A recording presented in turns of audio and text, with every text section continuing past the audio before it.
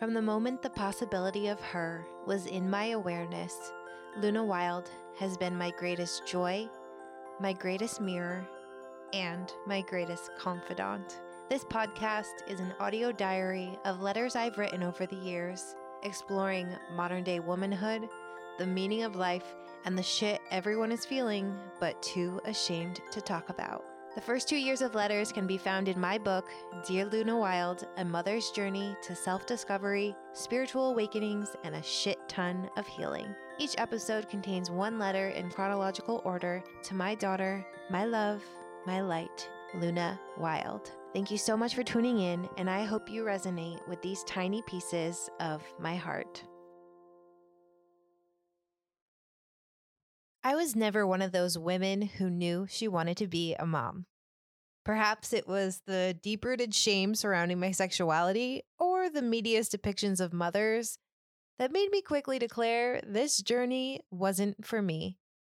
As my peers became parents, I watched their narratives take a drastic shift towards just wait till, as if it was a badge of honor for the suffering they endured and I would soon discover myself. I didn't want any of that. I told my husband that when I stopped having dreams that I was pregnant and mortified, I would know I was ready to start a family. Those dreams never stopped. So instead, I decided to tune them out in hopes that motherhood would make it all go away. That didn't work either. When my husband and I decided to start a family, my grandma passed away. Her death ignited a deep questioning within me, one that I'm still trying to figure out to this day, but surely changed the trajectory of my life forever. And it all started with a letter. April 13th, 2018. Dear baby, we buried my grandma Teresa today. Her passing has ignited a fire within me, calling me to step up and accept my true calling. I wasn't the granddaughter who knew her the best or tried the hardest.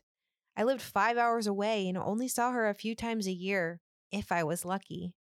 Throughout the 3 days I spent with the women of my family planning her funeral, there was a voice whispering inside of me. Step up, it said. And so I did. I volunteered to give the eulogy when no one else thought they could. I knew it had to be me. All I could think to myself was, if I truly want to be a parent, how can I not have courage when my family needs strength? While I had been looking forward to a few days of bereavement away from work to take a break from writing, I welcomed the opportunity to use my gift for my family. It didn't take long before the words flowed out of me into the perfect eulogy. One thing you'll come to realize about me is that I am fairly confident I was a vaudeville performer in a past life. The thrill of performing ignites me at my core, yet years of adolescent bullying and emotionally abusive relationships turned my vivacious thirst to please a crowd into a more introverted and cautious sense of self. I can't even quantify the number of times in the last decade after a presentation or performance I've thought, I know I could have done better. Dressed in grandma's pearls and my grandpa's commemorative pin for 30 years in the Postal Service, I stood up and delivered her eulogy just as I practiced. It was full of heart, humor, and Yankee references. I hit every beat. And my jokes were extremely well received.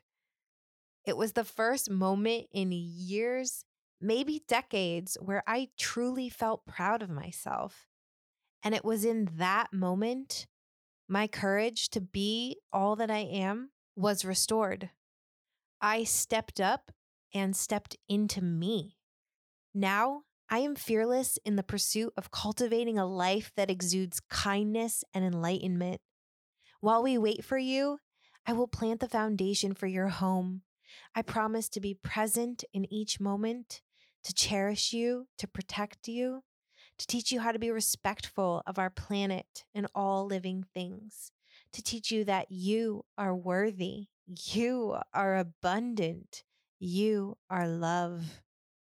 I promise to find balance and grounding. I promise to let go of all that does not serve me, for my emotional baggage does not define you. I promise to lead with love and surrender to the power of the universe to be in tune with the light I know I'm meant to put forth. This letter is my commitment to this journey. I am mindfully nesting for your arrival.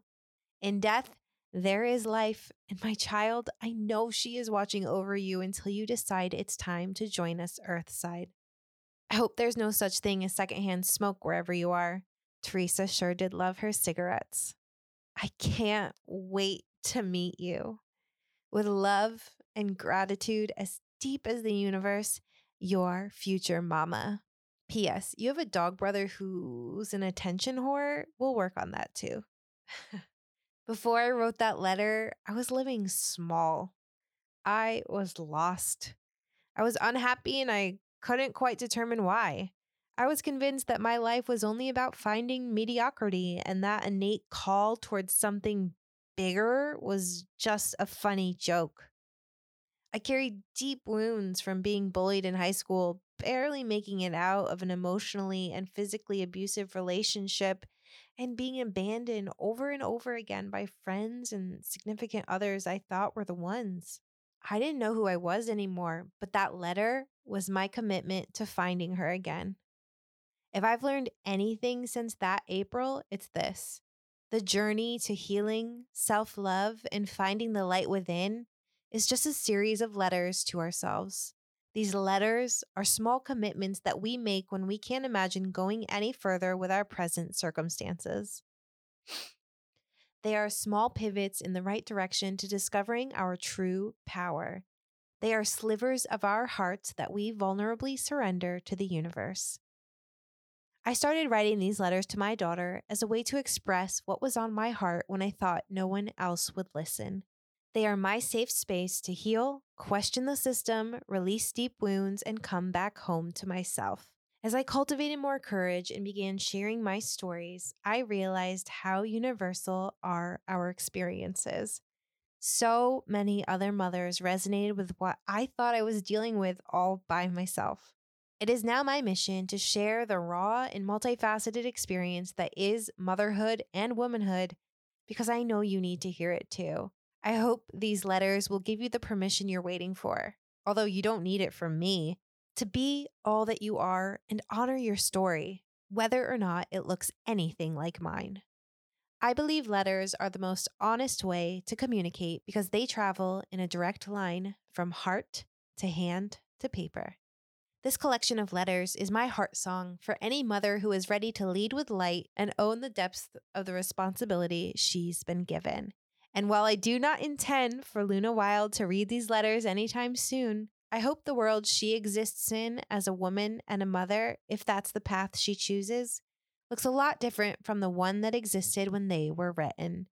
I know in the deepest corners of my soul it will be. Thank you so much for listening to Dear Luna Wild. If this letter resonated with you, please share it with someone else who needs to hear it too today. You can find me, Lena Lemos, at I Am Lena Lemos. To learn more about my book, my work as a spiritual teacher, or my spiritual cooperative, House of Enlightenedhood, you can learn more at lenalemos.com. Thank you so much for listening. With love and gratitude as deep as the universe, Lena.